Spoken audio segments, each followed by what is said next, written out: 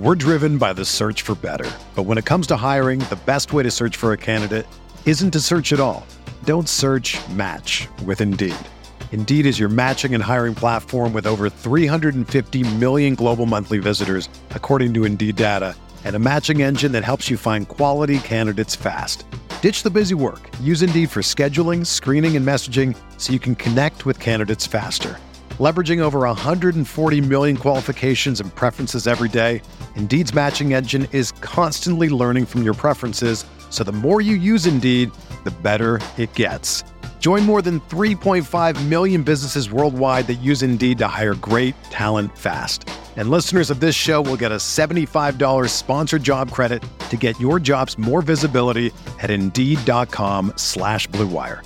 Just go to Indeed.com/Blue Wire right now and support our show by saying that you heard about Indeed on this podcast. That's Indeed.com/Blue Wire. Terms and conditions apply. Need to hire? You need Indeed.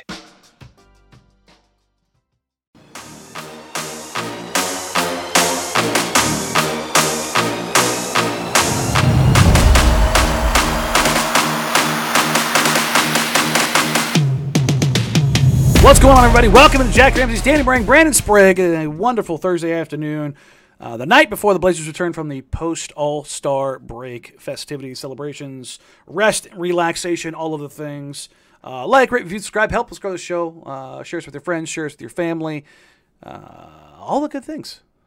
Without further ado, the one, the only, the lonely Brandon Sprague. How you doing, buddy? I'm doing great, man. How's your All-Star break been? It's funny. A lot of people think of the players, we get to this point, like Portland not playing tonight, playing tomorrow. You start to kind of go, man, I'm itching. I'm itching. Fans want to see some stuff. But I do think about people like you, people like Sean, the grinders that are there every day, sometimes practices, but definitely every single game. Even if they might die, they still show up and go to the game. How was the All-Star break for you, man? Did you enjoy some relaxation, unplugging a little bit? It was the most I've unplugged in season with the exception of my hip surgeries.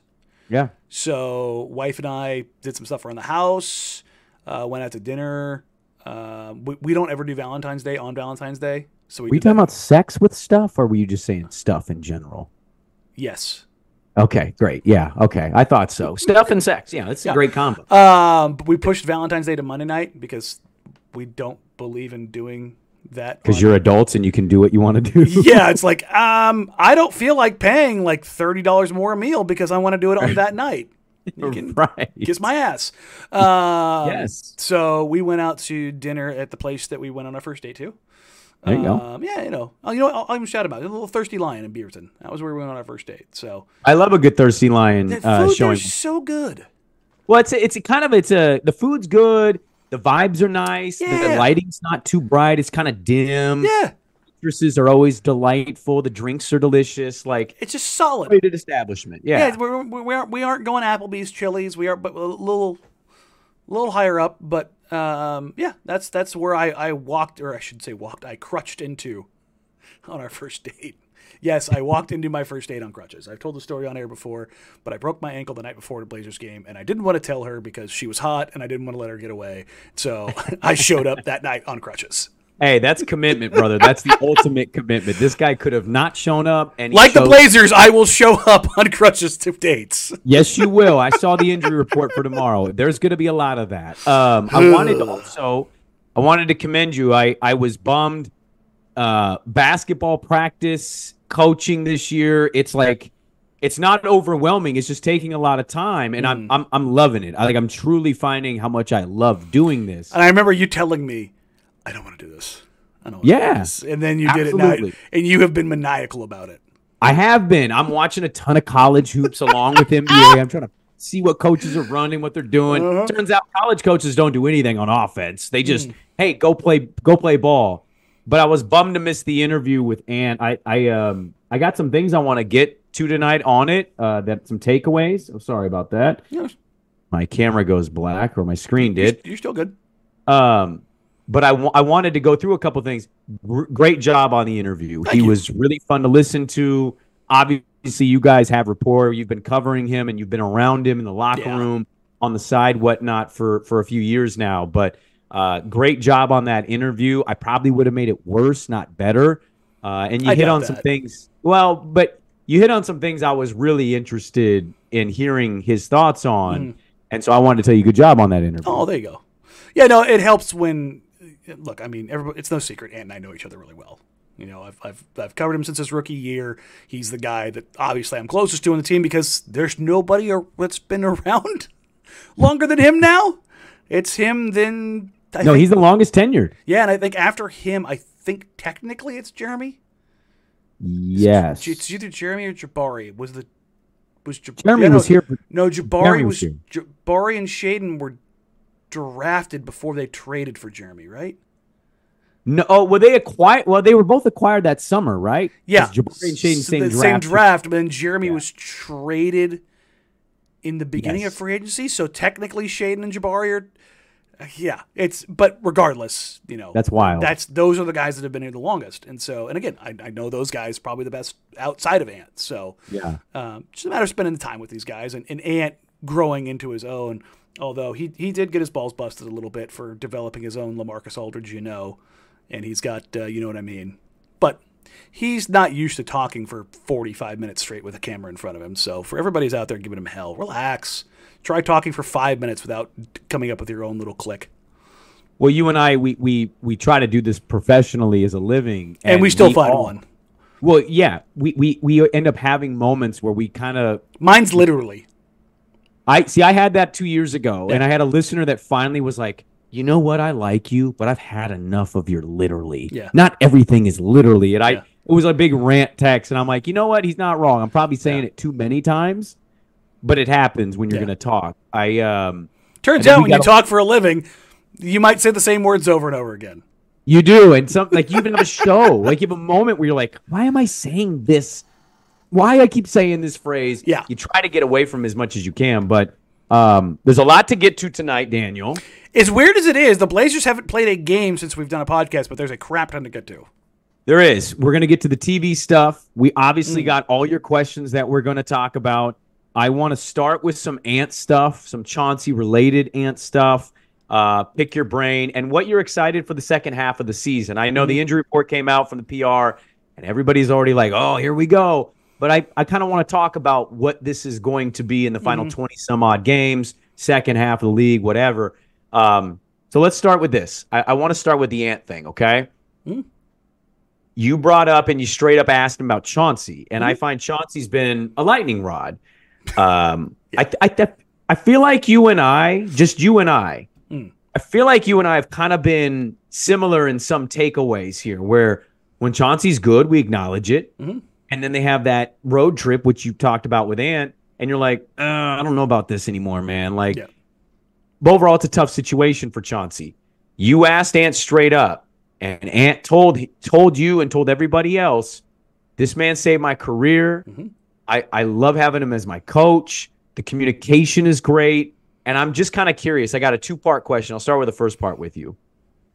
When an athlete of a team is telling you how they view and feel about the coach, should that change the thinking of people who are watching the game, not a part of the team? Should that change the narrative about Chauncey?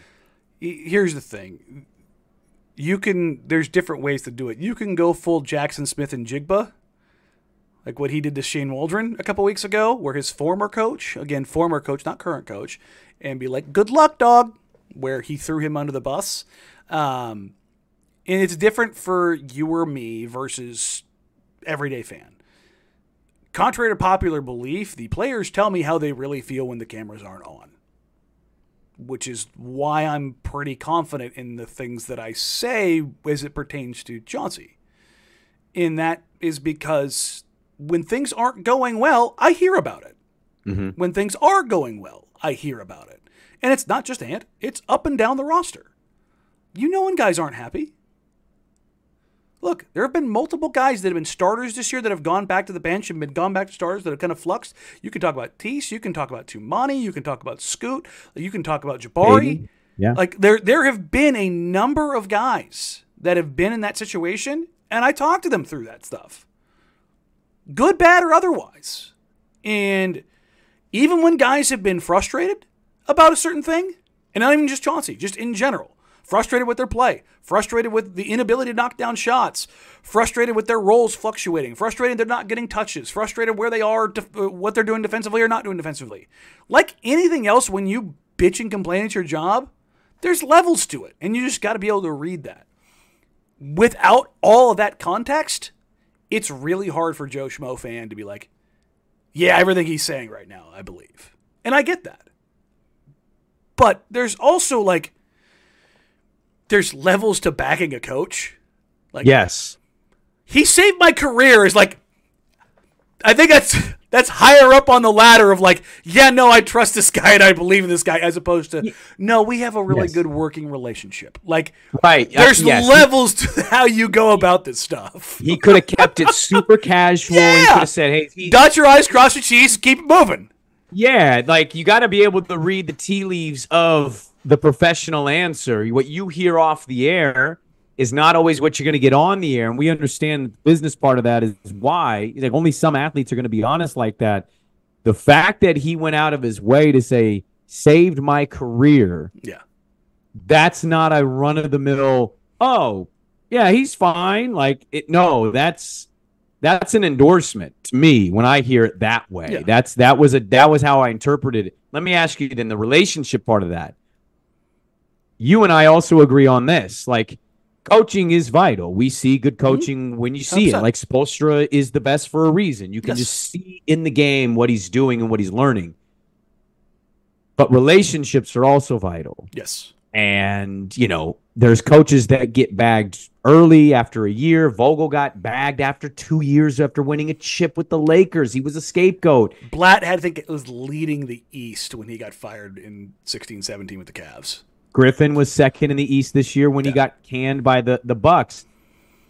Of 100% of the coaching, what's the percentage to you that like being personable and having good relationships, what's that percentage of coaching in the NBA to you? And I think there's the difference between having good relationships and quote unquote liking your coach. I know players that have great relationships with coaches that don't necessarily like their coaches. Like they don't actually go hand in hand. Or guys that like their coaches but don't have great working relationships with them. Like it doesn't always mesh. Like the one that's kind of a recent one to call out, like Steve Nash. Steve Nash was handpicked by KD. It did not work well. Will Hardy will chew the living crap out of every player on the Jazz, but they also love him, even if they sometimes are like, you hear some bitching and complaining in the background. And with the guys with Chauncey, I've heard guys are like, yeah, well, he wants us to do X, Y, or Z, and it's like, okay, we got to do this, but sometimes it's a little bit harder because we don't have necessarily the personnel to do something like this. But everybody's still kind of pulling in the same direction. And I think a lot of that has to do with how Chauncey has managed the relationships. And I want to call out a specific thing that kind of highlights some of this to me. That road trip where they got the ever-living shit kicked out of them night in and night out, and it went sideways. Number one, I went and asked the Blazers if they were considering making a coaching change or if this road trip has made them consider that. I did not get anything that would indicate that they had ever considered that. Like I can say that I asked, okay? On this other side of that, what ended up happening in New York is, and Ant alluded to it, and I'll kind of maybe add a little bit more to it from what I've been told. They had not a players-only meeting. It was not a kumbaya session, but it was a festivus. It was an airing of grievances. Guys frustrated about their role, what they want to do, what they wish they were doing, how they were being used or not used, things that they could do, playing with more pace, getting more passing, just stuff. And then, as I understand it, Chauncey talked to guys and went, "You may want X, but you're getting Y." Because that's how shit needs to go. That's why Doc Rivers was brought in for the Bucks. was to establish a packing order and establish role and responsibilities. And talking to a lot of the young guys over the last month and a half, 6 weeks, they've been very adamant that meeting was crucial for them. As far as like understanding and making sure not only roles, but responsibilities and expectations were extra clear. And it's simplified some things. It has advanced some things. And they aren't perfect since then. But if you're telling me that post-road trip, that you haven't seen that they look different, they go about things differently, that they aren't growing, then you're miserable. It's just that simple. And all of that comes from the relationship side of coaching. There's no X's and O's in there. And all of that, to me, you can say, oh, you're just doing this because you really want to support the organization. Back when everybody wanted to kill Terry Stotts, this is the exact same thing I said. I will keep it 100 on this over and over and over again. The relationship stuff and the guys wanting to go to bat for you, 70, 75, 80% of this for me. It is so much of this. I can't even put into words how much of this stuff is. Now, if we're talking about on the championship level, yeah, you want the Nick Nurses and the Eric Spoelstras and the X's and O's, the Ty Lues. Sure, absolutely. I get that. When you're talking about when the margins are razor thin, that extra 5% can be the difference between winning and losing. Ask Doc Rivers. He's lost plenty. Yeah. But it's the relationships and understanding, ding, ding, ding, ding, ding, ding, ding, ding. That stuff and how things fall in line. And until, look, particularly as a rebuilding team or a new young team, that to me is the singular, and this isn't something new. I said this from the jump.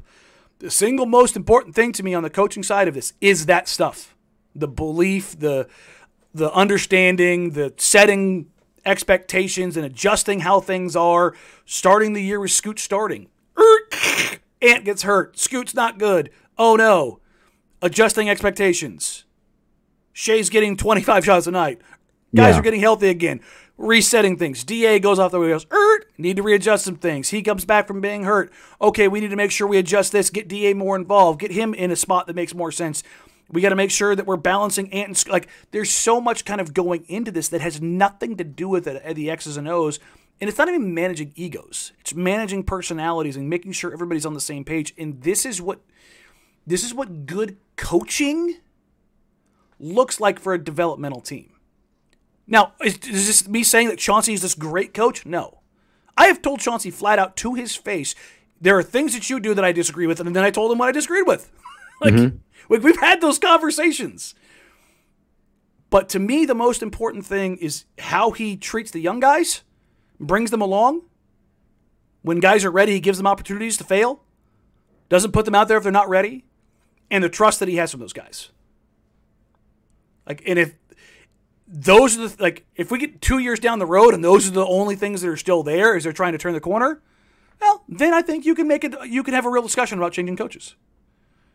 When you're trying to take that next step, if Billups hasn't grown with the team.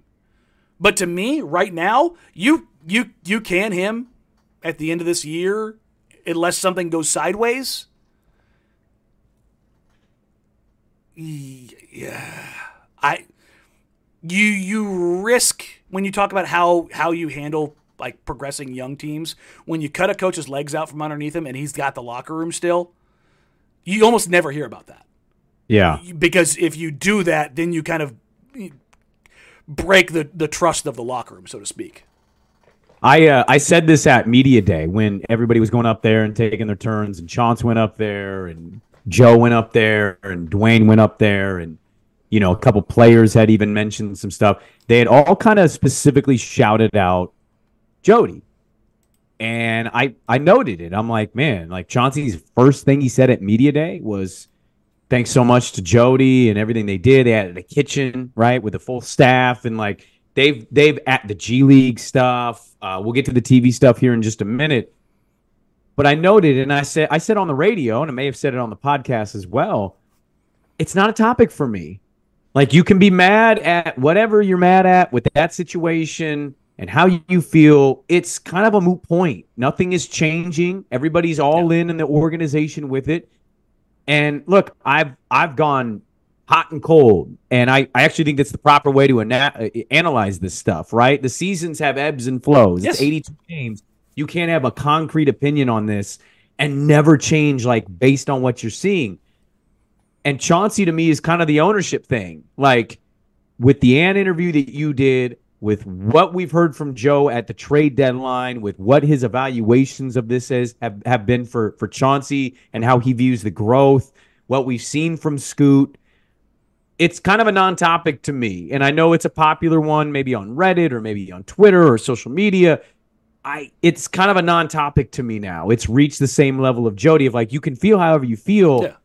It's changing there. They are committed into what they are doing and who they are right now, and probably in the next year. This is it. There's no point of talking about it. Nothing is going to change in that regard. And unless my bullshit meter is going off from, like, literally everyone in the organization, which it hasn't been, then I would go the other way. You know what I mean? Like, if let's use Ant because he was in the interview. Ant was saying all of this. And I'm talking, and I don't want to say any names because I don't want it to come across as that person said that thing. If I'm talking to somebody and they tell me he's full of shit, then I'd be like, okay, I need to take a little look in this and start paying a little closer attention to a little bit of column A, a little bit of column B, because I've seen that before. You know, when it comes to assistants or training staff or you know, people behind the scenes, and you're like, okay, I'm gonna go and watch that. There was a little bit of that going on at the beginning of Chauncey's career here with some of the veterans that were here, and, like, the way it kind of was brought back, and it shouldn't have been, but they doubled down and tripled down on it, and it was like instant unhappiness. Yes. And you know, and you saw it right away about who wasn't happy about what, and it was like, and that's what I'm saying, like, I've seen this before. I know what it looks like when it pertains to particularly this coach. So it's like, it's a little, when guys are still pulling the same direction with him this early in the process, when you're not worried about winning games. Now, that changes when you're talking about winning games or you're taking the next step. If all of a sudden the things that are stopping you from winning games is late game execution because you're not getting into your stuff, or schematically you're not doing the things you need to do on both sides of the floor, or your game plan's coming in to take on a particular opponent, it's like, what the hell, and it just keeps popping up, then we can have that discussion. Because then it becomes a prudent discussion because it's impacting the growth and success of the team and how they are trying to move step by step. Real quick, I want to get to the TV stuff, and then we're going to dive into the questions. We got a lot of questions here. What was your takeaway? Like, I know you enjoyed the conversation. Was there one thing more than the others for you talking to Ant that struck you, something that stood out for you? Of, like, he actually got me with one that he had never told me before, and you could see my reaction in the interview. He said it wasn't until year 3 that he felt comfortable taking the NBA 3, and I was like, yes. Like, I think I almost said like, you never told me that, like, because he weighed $170 as a rookie. Yeah, I busted his ass on that one. An unnecessary low blow for people who weigh 170 pounds, Daniel. Yeah, Damn it, man. I mean, how tall are you? I'm almost 6'1" in shoes, okay. you know. So it think looks about, good on me. I was saying, Ant was, 3+ inch taller. He was. And the same weight. Yeah. Soaking wet, the man wasn't heavy. But hey, he'll tell you right now, he's 200, or I think he's like 197, something like that. He always says it's hard for him to stay at 200 during the season. Oh, yeah. But that one caught me off guard. But the overarching theme of the entire thing was just how different this was from the very first time I talked to him. I would argue how different it was when we talked to him 2 years ago. He's so different. And I heard Casey Holdall mention it on the Blazers balcony. So it's no longer embargoed. Ant had a kid 10 days ago. 11 days. What the hell's today? The 21st? Wasn't he tagged in a post? 10 days Wasn't there ago. a post on it? Look, I always try to, even on that stuff, I let players always. Gotcha. I never ever want to step on any of that. But Ant had his first baby 10 days ago, and he's thrilled, he's happy, he's energized. We talked about it a bunch, before the show, and seeing how far he's come in 6 years, like that to me was the bigger thing, because he showed up at NBC for his first interview post-RAF with Joe Shane and I, and he came with his agent then and his parents, and I met his parents then. Like, it was so weird. Like, why am I meeting this NBA player's parents? But like, he's so young. A baby. He's so young, and he was so shy. And he said, like, we got him there early, and he said 5 things in a half hour, and I'm like, oh boy, this is going to be tough. From that moment till the other night, it was just like it was more like proud, like look at this young guy growing up, man. This is a grown ass man right here now, and it was that part of it was the coolest thing. But on the thing that I didn't know, the not being comfortable with his 3 thing, because I was like, what are you talking about? Like, he was just like, yeah, I just never, like, some days it felt like it was 3 feet, some days it felt like it was 30, and I was like, what the hell? Like, that's like, we've talked about his shooting and developing his footwork and all that stuff, like, more times than I could count. And for him to like, oh yeah, no, I didn't trust that until after year 3. I was just like, the hell? Like, yeah. So that's actually something when I do a sit down with another player, I'm going to bring that up and be like, you realize that one of the best shooters in the league didn't feel comfortable with this until year 3. So it's, Well, I would assume you're teasing a Scoot thing there, but it's nice to remember, like, Ant basically came out of, I know he's out of IMG for a year, but it's roughly not all that the different. same age. Yeah, like they were both, look, physically, Scoot looks more advanced. Yes. There's no doubt about that, and his skill set is much more progressed, particularly on the ball. But size and strength has nothing to do with comfort, though, right? Like, that's the thing about that. That's so different. And that's the thing, is like developing the feel and the comfort and the confidence, of which I would say Scoot had immeasurable amounts before that game tipped off in Los Angeles. Yeah. And then it took a little bit of a dive. A little bit. I think it's coming back. I'm still holding out a lot of hope for that. But good interview with Ant. Check it out on the YouTube page right here. You can see it's the last pod that we did. They did a great job with it. The TV news, we have not talked about this together. The TV, dreaded local TV number has come out. Dun, dun, dun, dun. Front office sports, these sports media types that like to examine ratings and whatnot. And Portland is far and away had the biggest drop in viewership on their local TV deal. Now, we know they're with Root. Almost every single game is Root Plus. We also know right before the season, Danny, they added Root Plus to the premium package. I already had that. I wasn't sure how that went. I just found out I had it by going to the channel.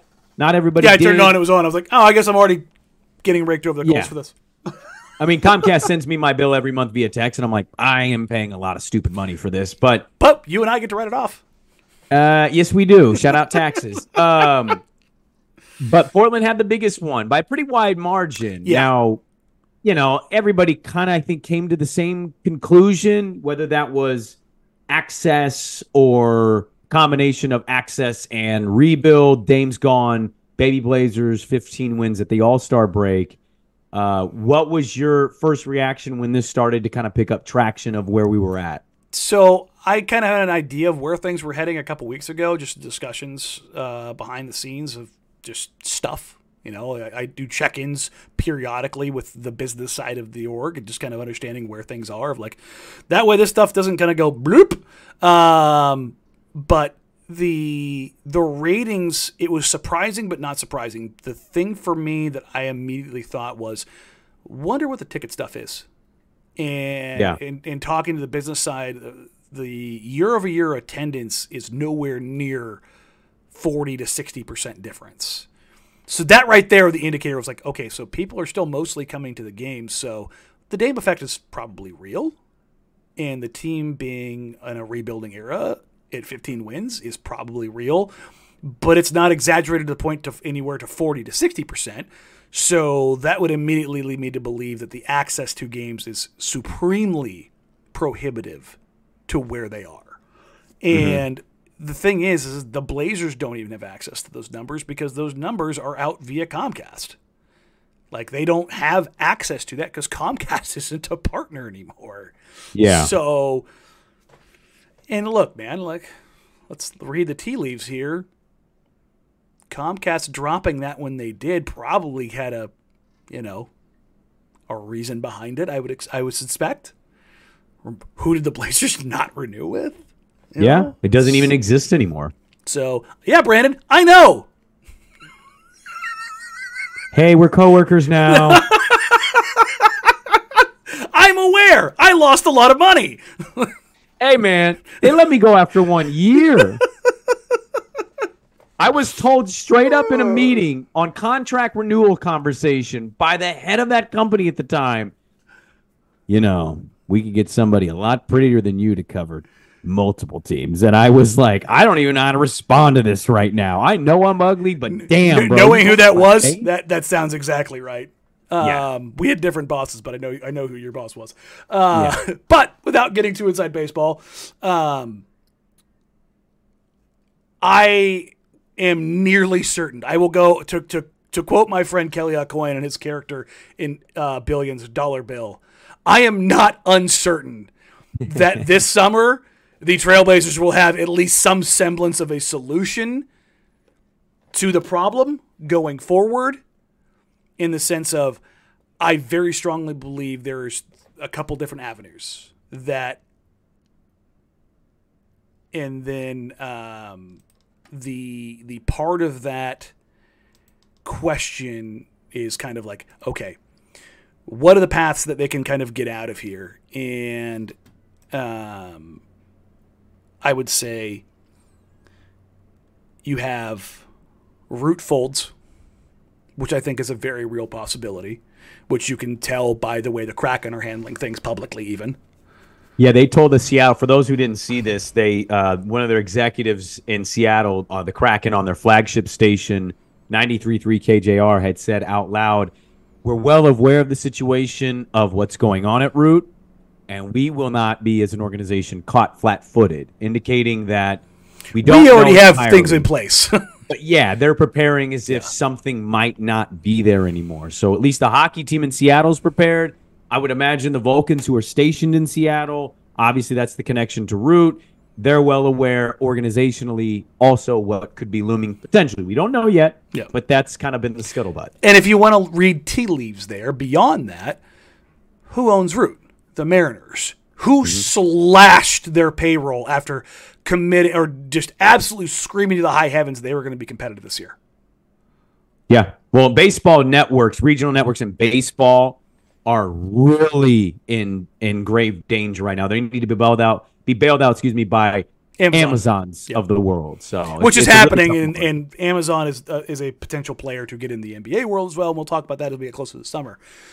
The other part of this is, I would not be surprised. So these TV deals, they always have buybacks. Yeah. And whether it's Comcast, whether it's Root, whether Spectrum in LA, there's Bally's, there's always buyback opportunities. Yep. And for those that don't know what buybacks are, the Blazers essentially would give back the money that they got for, let's say, 10 games. So if that 10 games is like, 16% of the money they got that year, they give that money back, and then they also pay to get those games back to them. So it's doubling down on costing you.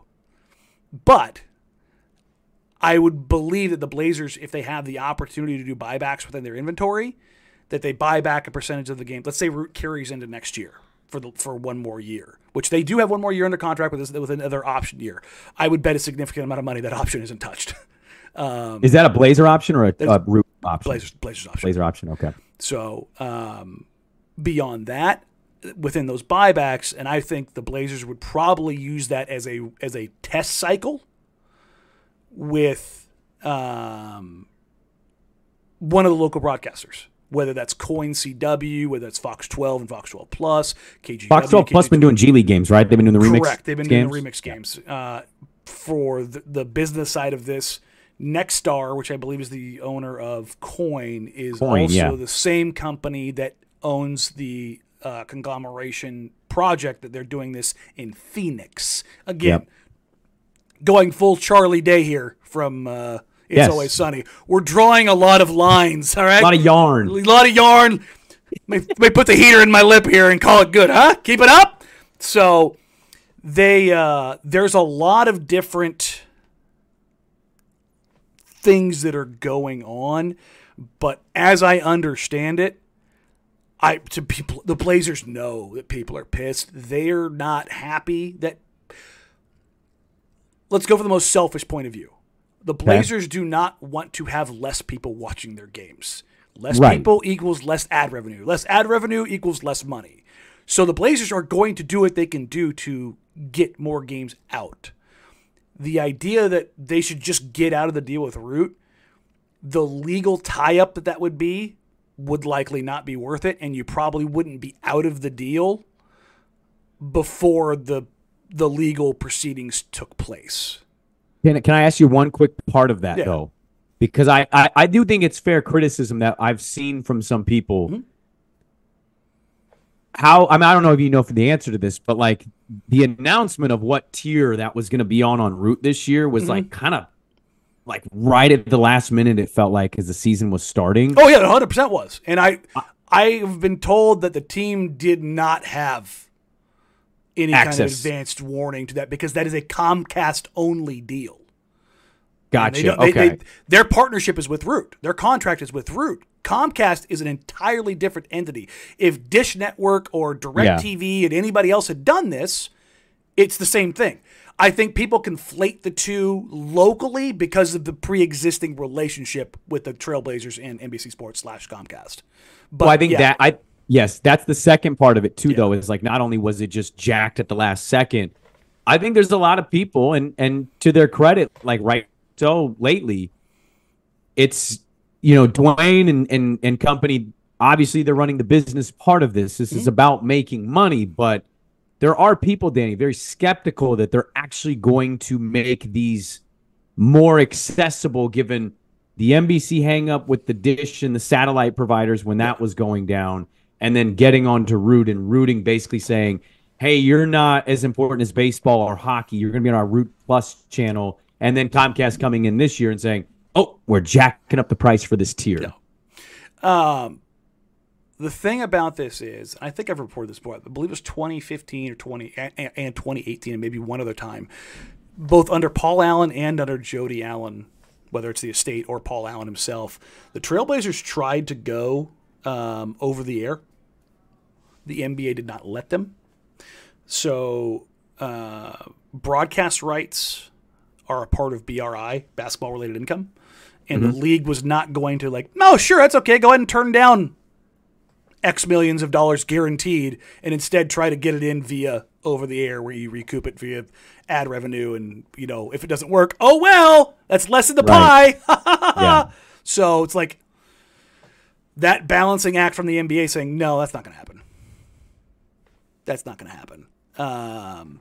So they did try to do this already, and again, I'm sure from me it sounds like lip service, but I don't see it like people can interpret that how they want. I just view it as like you're actually going to stuff and you're talking to people. So I'm more using you as just these are the things that I've been told over time that they've tried to do this, and it's only post-COVID that the league looked at doing this because they saw the changing landscape as RSNs were starting to fall away.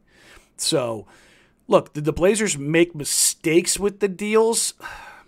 Yes, technically because they signed it, but as much as the Root deal wasn't good, it was better in a sense because it was, when it was signed, it was in more households, and not just in Seattle. Like, it was on Dish, it was on Direct, and Comcast wasn't. And so you were getting the distribution for all of the people out there. Well, the world's heading towards streaming. In sports, it's not. the number one place for over-the-air broadcasts, the number one thing that hits still is sports. Or not over-the-air, but cable. The number one thing in cable that is still watched, that hasn't crossed that threshold of streaming taking over, is sports. Yeah. And so they were like, okay. And they didn't sign a 10-year deal. They signed a short-term deal. It was a short-term deal compared to most TV contracts. And that was the whole thing. So did they get screwed in the end because they picked the wrong partner and that partner wasn't willing or able to find a streaming partner that was worth a damn or allowed for better access or got taken advantage of because of another partner? Sure, I guess. But I just go, I think you look at both deals, they both sucked. Yeah. So the buyback part of what you're talking about, though, like if that's what they that'll do, be the really interesting thing is if what exists there, how much they're able to kind of dig into that, because unless Root folds, I don't think they're going to be able to get like half or more of the games, but a percentage of the games. No, but if you get 10, like let's just use a smaller number, 10, right? An eighth of the season, basically, like. It's not great, but it's not nothing either. You don't have to. But it's a goodwill move, I think, by the organization because they're paying real money. Yeah, we're paying for this. We're giving money up while also paying on top of that. So it's like that's I think a show of good faith. So if it allows for that in the deal, which I haven't seen this deal, like what the clauses, like these deals are good God miles long.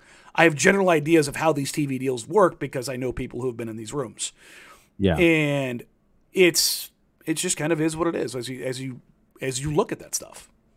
So that's my general synopsis of yes, it sucks. Yes, we're all in this together.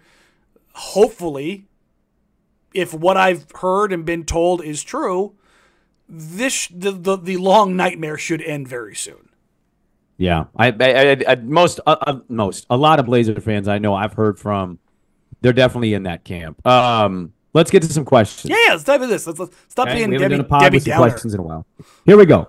Well, it's not a Debbie Downer. I think it's vital information we're talking about here because it's being able to watch the team.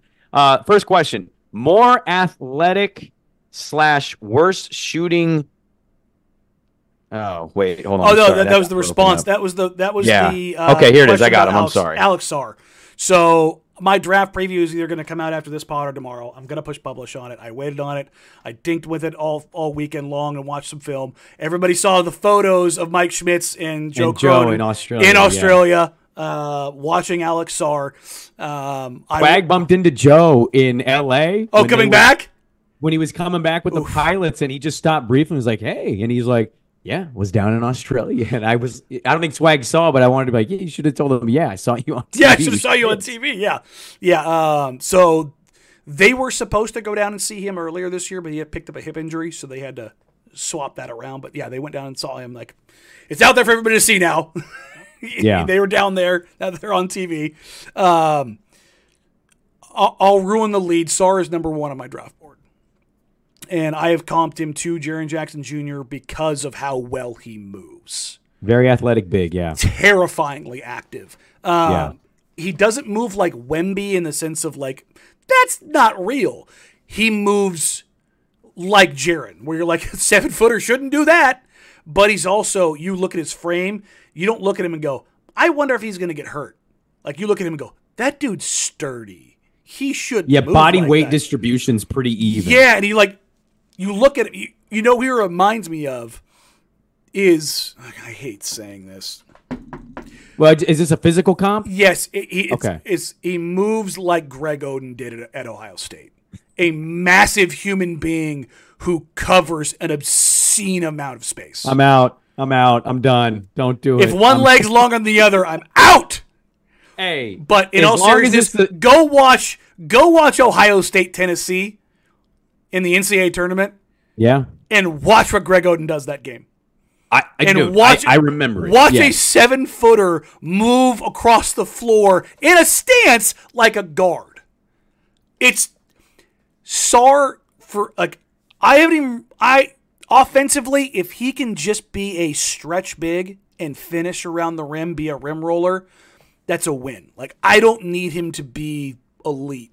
Defensively, he has a chance to be a defensive player of the year based on what I've seen in the years that the league gets tired of just handing it to Wemby.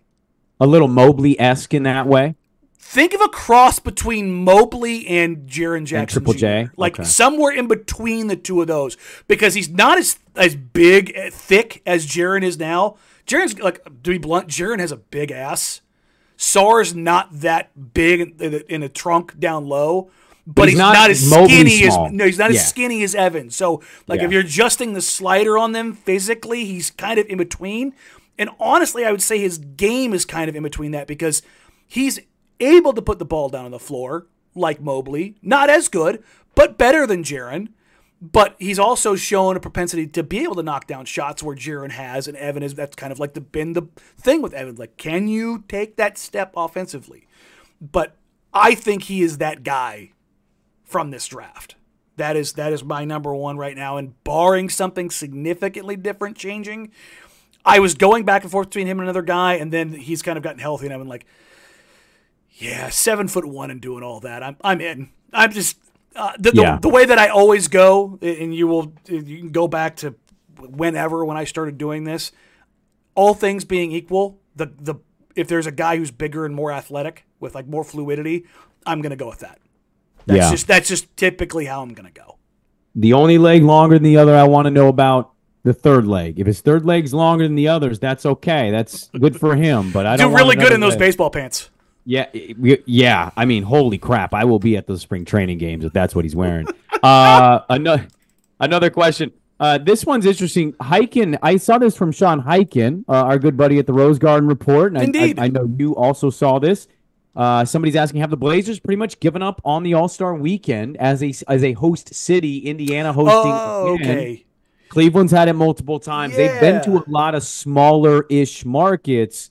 Hyken put out the information, the NBA requirements. Now, interesting note here. They do not line up. Well, what I find interesting is not so much the information that we got from Sean, but I was listening to a Windhorse pod, the Hoop Collective, and it was the first one post the All-Star break, and basically what he said was cities that gave money for public funding for arenas are the ones that are getting rewarded. And to let the cat out of the bag, he's like, I hate to say that out loud, but it's just true. Cities that give public money for arenas are basically the ones that are getting rewarded for a lot of this stuff. Hyken also put out the information. I know they've talked about putting bids in. I know they haven't given up hope completely, but where do you stand on Portland getting an All-Star game ever? Full disclosure, I have not talked to the Trailblazers specifically about this since it came out. I know that they very much wanted to put a bid in for 2030. They fall drastically short of the requirements. Those requirements is like all three. Way short, yeah. So they fall short of the flights, both domestic and internationally. They fall very short. They are a whole ass hotel short. Yeah. Which I don't even think it's the issue of having another 5-star. They don't have another 4-star. Portland just doesn't have hotels. That's always been the issue. Like, it's a problem when you're talking about Portland as a host city for anything. It's too condensed. The hills, we don't have places to put things. And then the exhibition space. I've seen people say, well, the Expo Center. I'm like, have you driven from Moda to the Expo Center on any day? No, you walk. Like, no, I'm talking Expo, not Convention Center. Oh, the Expo Center. No, because they're saying like you could use both, and I'm like, yo, you mean the 45 minutes it takes to drive between the 2 blocks? Don't worry, there's going to be another bridge or 2 exits, and I'm like, that's a non-starter, dude. That hellscape is not going to fly. And even then, the combined space between the Convention Center and Expo is like 125,000 feet short. So, yeah, and not only that, Portland, not a city that put public funds up. Remember, PA built that thing. Yeah. So, strike 4. Do I think that they're still going to try?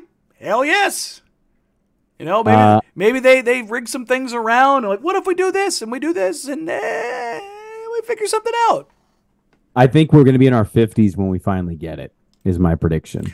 I selfishly want to have it here because I want to cover one here. I think it would be dope as hell. Hell yeah. Just one. I don't want this to be like the NFL Combine, like where Indianapolis, like my city, becomes a hellscape for a week. I'm just like, nah, I'm good. I'm good. You sitting at dinner with certain people in that event, I think you change your tune. True, but the thing that I was told kind of behind the scenes that has become more problematic about like the hosting of these games is that the NBA behind the scenes sells these experience packages.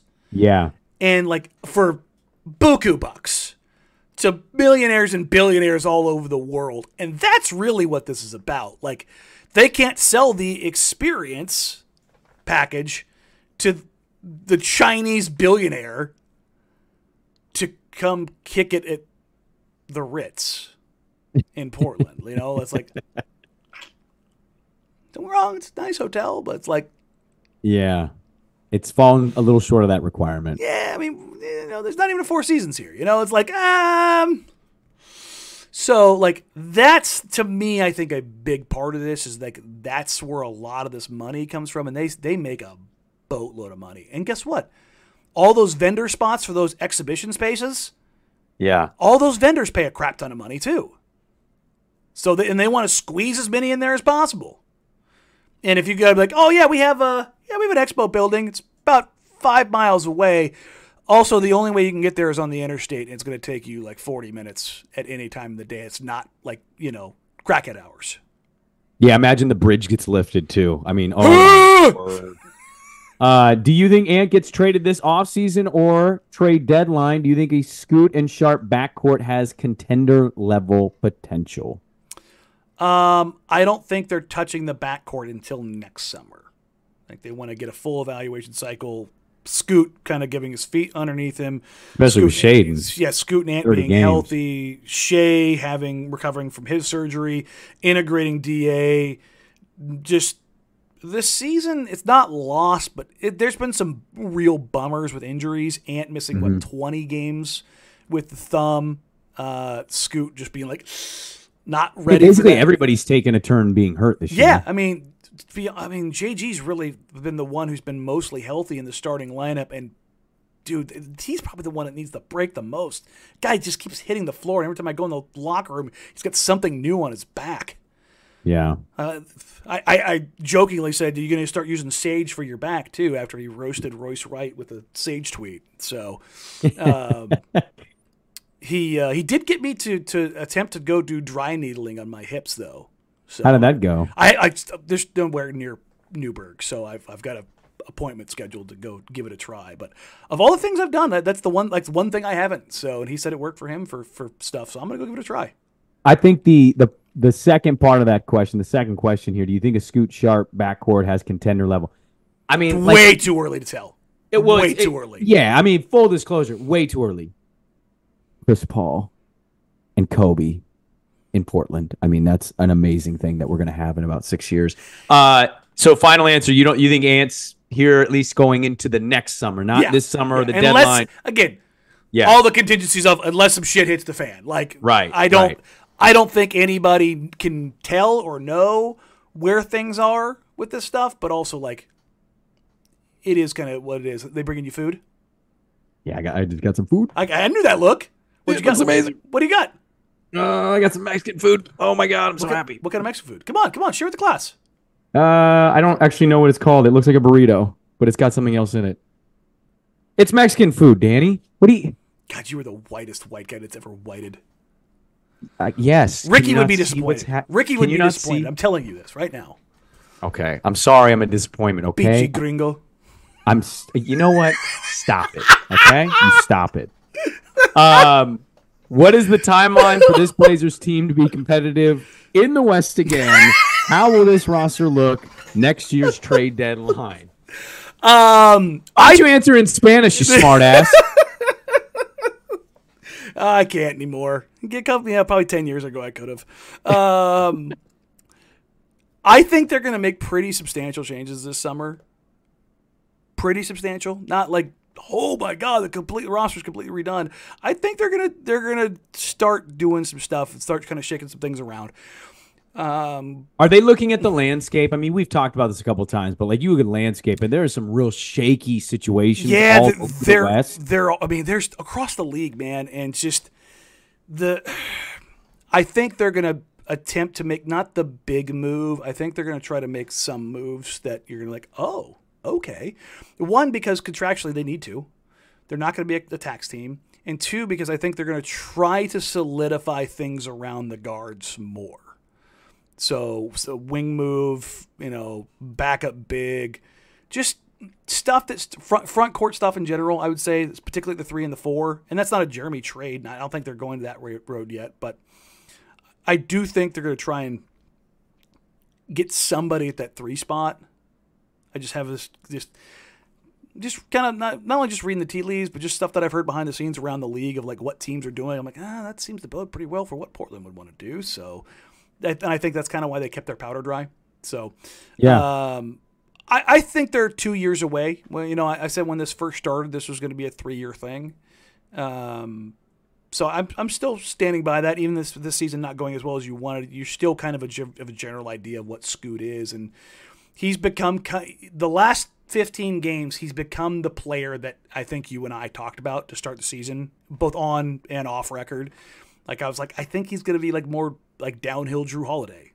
That was the comp that I had for him, behind the scenes. And you've started to see that. Now, he's still a bad defender because he's a rookie, but not because he doesn't have tools, or it's just he doesn't know how to do stuff. But you see him make plays, you're like, oh, okay.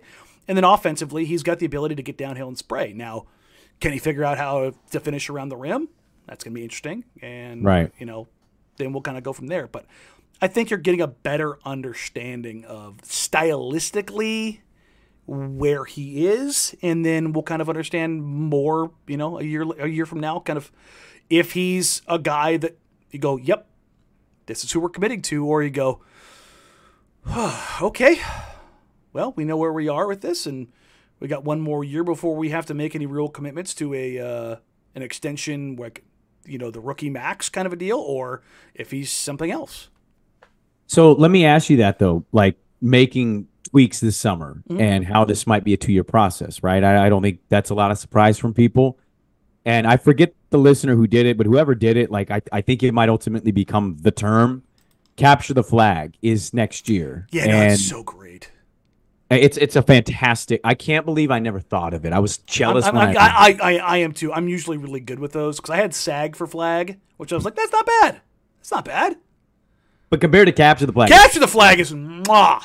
11 at 10. Sag the flag is me describing what my Mexican dinner is, and it's just atrocious. Capture the flag is premium, knowing what Sago the Flago. Yes, Sago the Flago.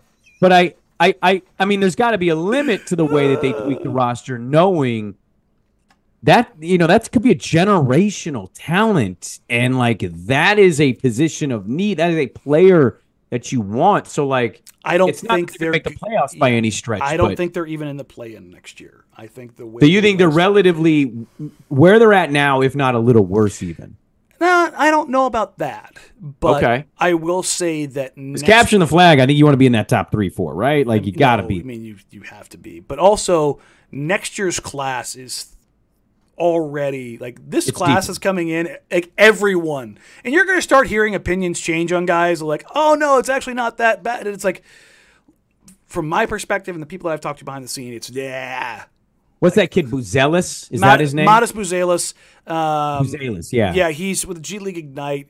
He's kind of starting to rise up people's boards again because he's 6'10", and like if he can shoot, which he could shoot in high school, he shot the living shit out of the ball in high school. Like that's high school though. I don't care. Yeah, but again, if you can shoot, you can shoot. Like that's the thing is like how much of it is real and where does that list? Like was he just like knocking it down at the high school level because he's 6'10" and can shoot over everybody? Like, right. Sometimes that's the case.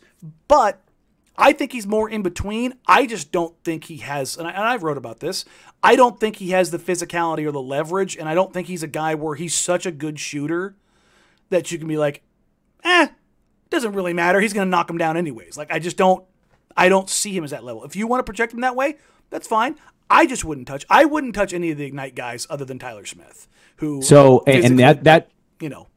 Well, that's an interesting takeaway given Silver's comments on the Ignite situation in general at All-Star Weekend. So I want to give a shout out to a semi-friend of the show. I know you know Yeah. him probably better than I do. Sar, we already talked about. The other one, and I was going to watch this on Saturday because he didn't play till Saturday. Cody Williams and Rafael Barlow's latest mock, he has him at number 5. And, just going through, and I appreciate your reads on this. I read other people like Rafael Barlow's. Yep. Jeremy Woo's another one. Like, there's really good minds and thoughts on this draft process. You're killing my draft preview here. I'm teasing you. I'm kidding. I'll flat out. I'll just tell folks, because if you're listening here, you're probably there. I'll give you the more advanced version in the write up. But Cody's had a good year. A lot of questions about shooting. He's kind of answered some of those this year. He's number 2 on my board. Okay, Cody Williams number 2 on your board. Number 2 on my board. I've been on him from the jump this year. I was talking to we can bring our friend of the show, Sean Hyken and Eric Gunderson. They will both tell you that. Yeah, you were talking about him probably way earlier than you should have. Was that you just being familiar with it, or was there a little bit of knowing the name, but then also the Colorado connection with Sean Stroh and Jabbar? Well, that plays into like Portland specifically, and that's the thing is Yes. the mock draft that I have coming out is the mock draft for the Trailblazers, how I would rank them as prospects for the Trailblazers. But no, Cody was a guy who, like, it's not like he came out of nowhere. It's not like, oh my God, I've discovered this gem that nobody's ever seen. Like, he's been around. Like, he's All-American, Team USA. I think he's a USA Select guy. But pedigree certainly plays a part of it with his brother Jalen. But you're starting to see, like, they can both kind of do the same things, just a little bit differently in the sense of, like, hitting the most obscenely crazy mid-range shots with insane touch. But he's also 6'8" and just moves effortlessly, can cover defensively 1 through 4. And they're like, well, he only weighs like 198 pounds. I'm like, yeah, fine. He's a kid. I'm okay with that. Like, adding weight as long as your frame is there is fine. And you look at his brother right now. Does Jalen Williams look like a guy that couldn't add weight early on? You know what I mean? Like, he's jacked now. And like, I look at Cody Williams, like, hey, you throw 15, 20 pounds on him. He's like 215, 220, 225 pounds at 6'8", 6'9", and moves like that still. Yeah, sign me up. Like, those are the kind of guys that I would really, really, really going. The thing about this draft is, I think Sar has some of the highest potential in the draft, if not the highest potential in the draft, but also his size. I also think Williams has a ton of potential. I think Topic from Belgrade has a ton of potential. I think a guy like Reza Shea is really solid, but doesn't have the high-end potential and could end up being a very good player. Like, I've kind of comped him to kind of a Danilo Gallinari with a give-a-damn on defensive side, which, like... Hey, I'm in on that. Look, exactly. Like, I'm in on that. But if you're drafting second, is that good? Typically, no. But in general, if I told you came out of the draft with, like, pre-injury Gallo with better defense, are you happy with that? And I would say year to year, yeah. That's kind of like the difference in this draft is, like, I only look at Sar as projectionally the guy that's gonna, like, he could change your franchise. Now, I don't think he's going to. I think he's going to change your franchise the way Evan Mobley and Jaren Jackson have changed their franchises. Like, he's not the guy, but by God, is he a number 2 that you're like hell of a piece. Like, you can, and they can fit with anything. Yeah, and they're going to anchor your defense, and you don't have to, like, well, if I squint, we can kind of build the team around him. It's like, no, you're good. You don't need to do anything. Like, that dude's really good. Like, right. You could say day one, yeah, that guy's going to make some all-star teams. Is it going to be an MVP? Like, is it Wemby? No. But do I think, like, best case scenario, do I think Alex Sarr could be an all-star in the NBA? Yes. Do I think he could be a defensive player of the year? Yes. Like, if everything hits and everything comes true, yes. If we're talking projections. Do I think that about Topic? Maybe. If everything went right, maybe he makes like an all-star team. But the vast majority of players don't. Could I see him being like Bojan Bogdanovic? Yeah. Like, that's like being a really good offensive linchpin that either runs your first unit as a secondary option or runs your entire second unit. Yeah. But I think that's the gist of this draft is it's more about the thing that you need or the thing that you want. Is it there? And I think like if you want to take big swings on an international player, like a guy like Saloon, this monstrous French kid who you're like, he's super raw and the lows are really low, but my God, are the highs high. Like, and then you're looking at a case where like, Thomas Satoransky, from Washington, we're like, you're taking a swing, but if you crash, it's going to crash really hard. Like that's kind of the situation of like, ew. But like that's what I think this draft is going to be so much about, and that's why draft boards are going to be all like if you took all 30 draft boards, I don't think you're going to have the same one.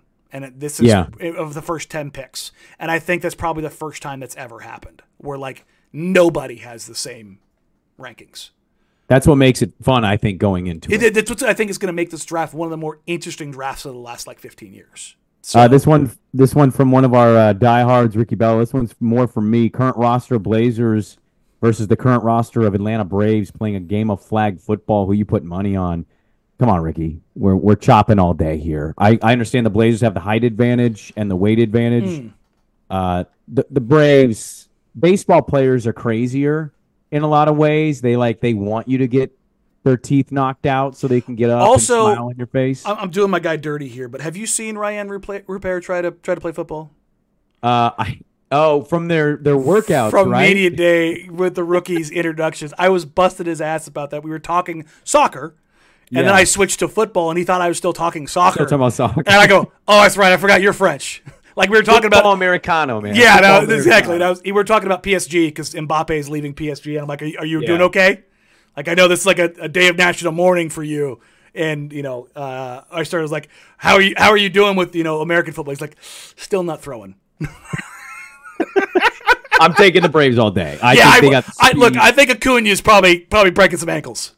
Well, they all got fat asses too, man. Like Riley and Albies, like they got fat asses all over the place. I'll take that all day. Let's rip through a couple of these. Yeah, let's go.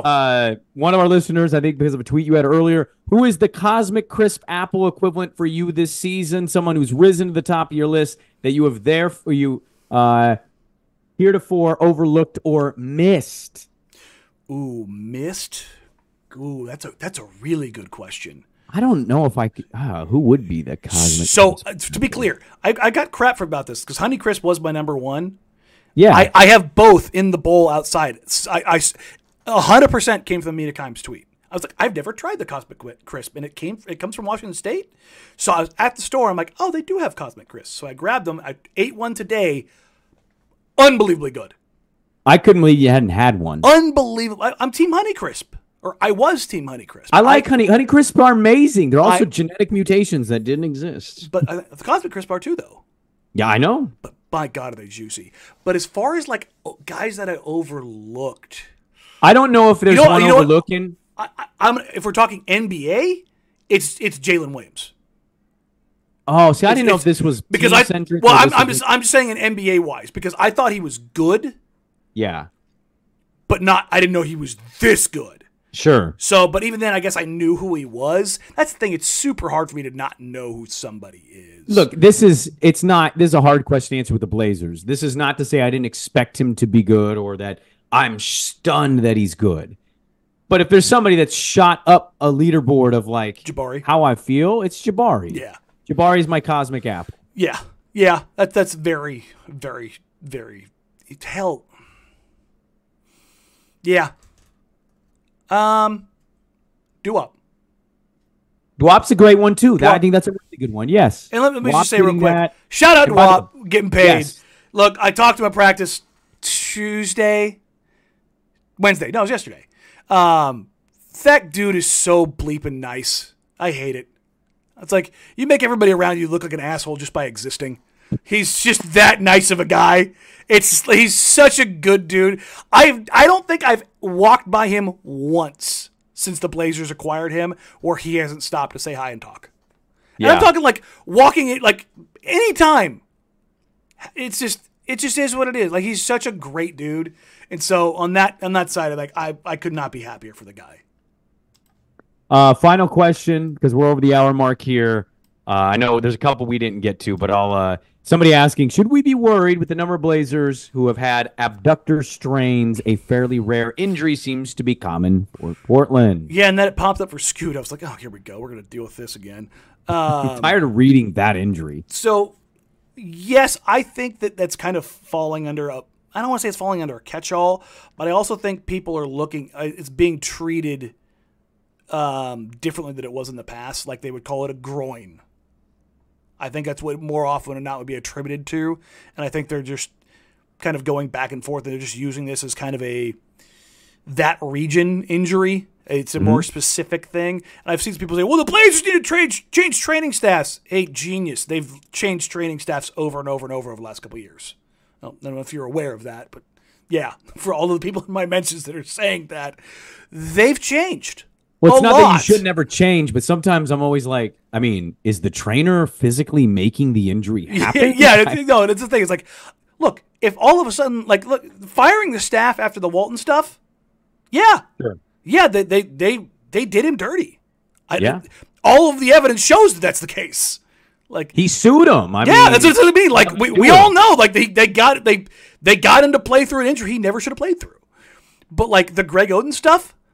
Ownership knew, Greg knew that he had a shelf life because one leg was long on the owner. One leg that was longer than the other. Brandon Roy's knees had an expiration date that everyone in the organization knew. It was implied risk. So it's like this whole idea of, oh, the Blazers, their medical staffs have always sucked or they've always cursed. I'm like, look, man, these are all different things. And from the top down organizationally, they knew the risks that they were taking, which is like, that's a different story.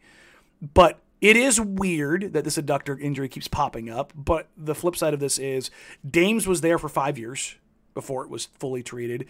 Gary's was the third time that he had the surgery done and had it done previously with other teams. So it wasn't like, oh, the Blazers are knife happy. By the way, since he got back to Golden State, been battling nothing but injuries. I think he's out starting tonight. Yeah, it's with the groin injury. So, and then Nas, poor guy's unfortunately built like me, and just finds a way to hurt everything. Yeah, like I think it's more just unfortunate than anything else. I think, to be honest, my unsophisticated, uneducated medical opinion, I think Nas is too big and strong for his own body.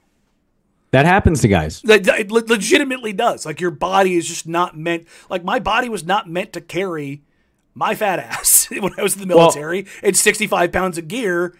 Yeah, in 110 degree heat. Like I shredded my knees doing that, and then I blew it up in a bad accident. I think it's what you saw with AD for the first couple of years in LA. Like he got too big. Yeah, he just got too big. And watch the Pelican highlights. You're like almost floored about the size difference. Like, whoa, dude, and how differently he moves. Like exactly. The stuff behind all that, like it's very interesting. Yeah. Second half of the season tips off tomorrow. We're back. I hope everybody enjoyed the All-Star break.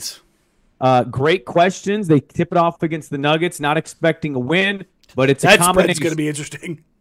Second half / draft season is here, baby. Which we will dive into. We will start pivoting. I will start bringing in draft folks, and I will hint at this. Hint again. Brandon and I. Well, maybe Brandon. Well, you will be. If we were to do an on location situation for March Madness, with our day jobs, yes, you would too, correct? No, they don't do morning stuff for that. Oh, well, we didn't do that last year. Oh, okay. I would say that there's a very strong chance that I and my co-host will be on location. You guys will be, yes. You should find a way to talk yourself into that. Oh, I mean, I don't want to do a show at a location, but I went out to it last year at A. Okay. So for me and Gundy coincidentally sat next to each other at a bar, and we're texting me. It was 11:30. Yes, and it was 11:30 a.m. and he was eating French onion soup, and I'm like, only Gundy would be doing this. Oh God. But as much as I would love to have a on location Jack Ramsays, I think I will be otherwise occupied at a location outside of this state. putting a little bit of bone on the show. Like, rate, review, subscribe. I appreciate you. We appreciate you. We love you. Share us with your friends. Share us with your family. Help us continue to grow. The content will be shifting pretty hard into the draft here very soon. We will bring in draft guests like Jeremy Wu, like Kristen Peak. I will effort as many, Rafael Barlow. I will effort as many of those guys as I can, as we have over the last couple of years. Dan Vecini is in Australia, I think, so he'd be a nice guy. Yes, being able to get him, I'm sure he's taking a little trip over to see Sar in person, and Sam is very, very good at what he does. Yeah. If you want to come hang out earlier, Dusty and I will be out at X Golf Vancouver on Tuesday. We will be there all day. There's for all of our show, noon to 3, live on location, X Golf Vancouver. Isaac and Suk will be at X Golf Tualatin from their show 4 to 7, and I'm sure that's probably going to continue to linger on. And there are still groups open to play golf with and around us at both locations. So that's you can play Pebble Beach on a golf simulator, hang out, and if you're really bad, dead last you get a free round of lessons, and if you win, you get a free foursome at the summer tournament, which is dope as hell, and is where I downed an entire bottle of tequila last year. And now the screen's going to go weird, and Brandon's going to black out as I'm going to go get us out of here. Dun, dun, dun, dun. We get the split screen in my face. This will be awesome. There we go. Come on back. There we go.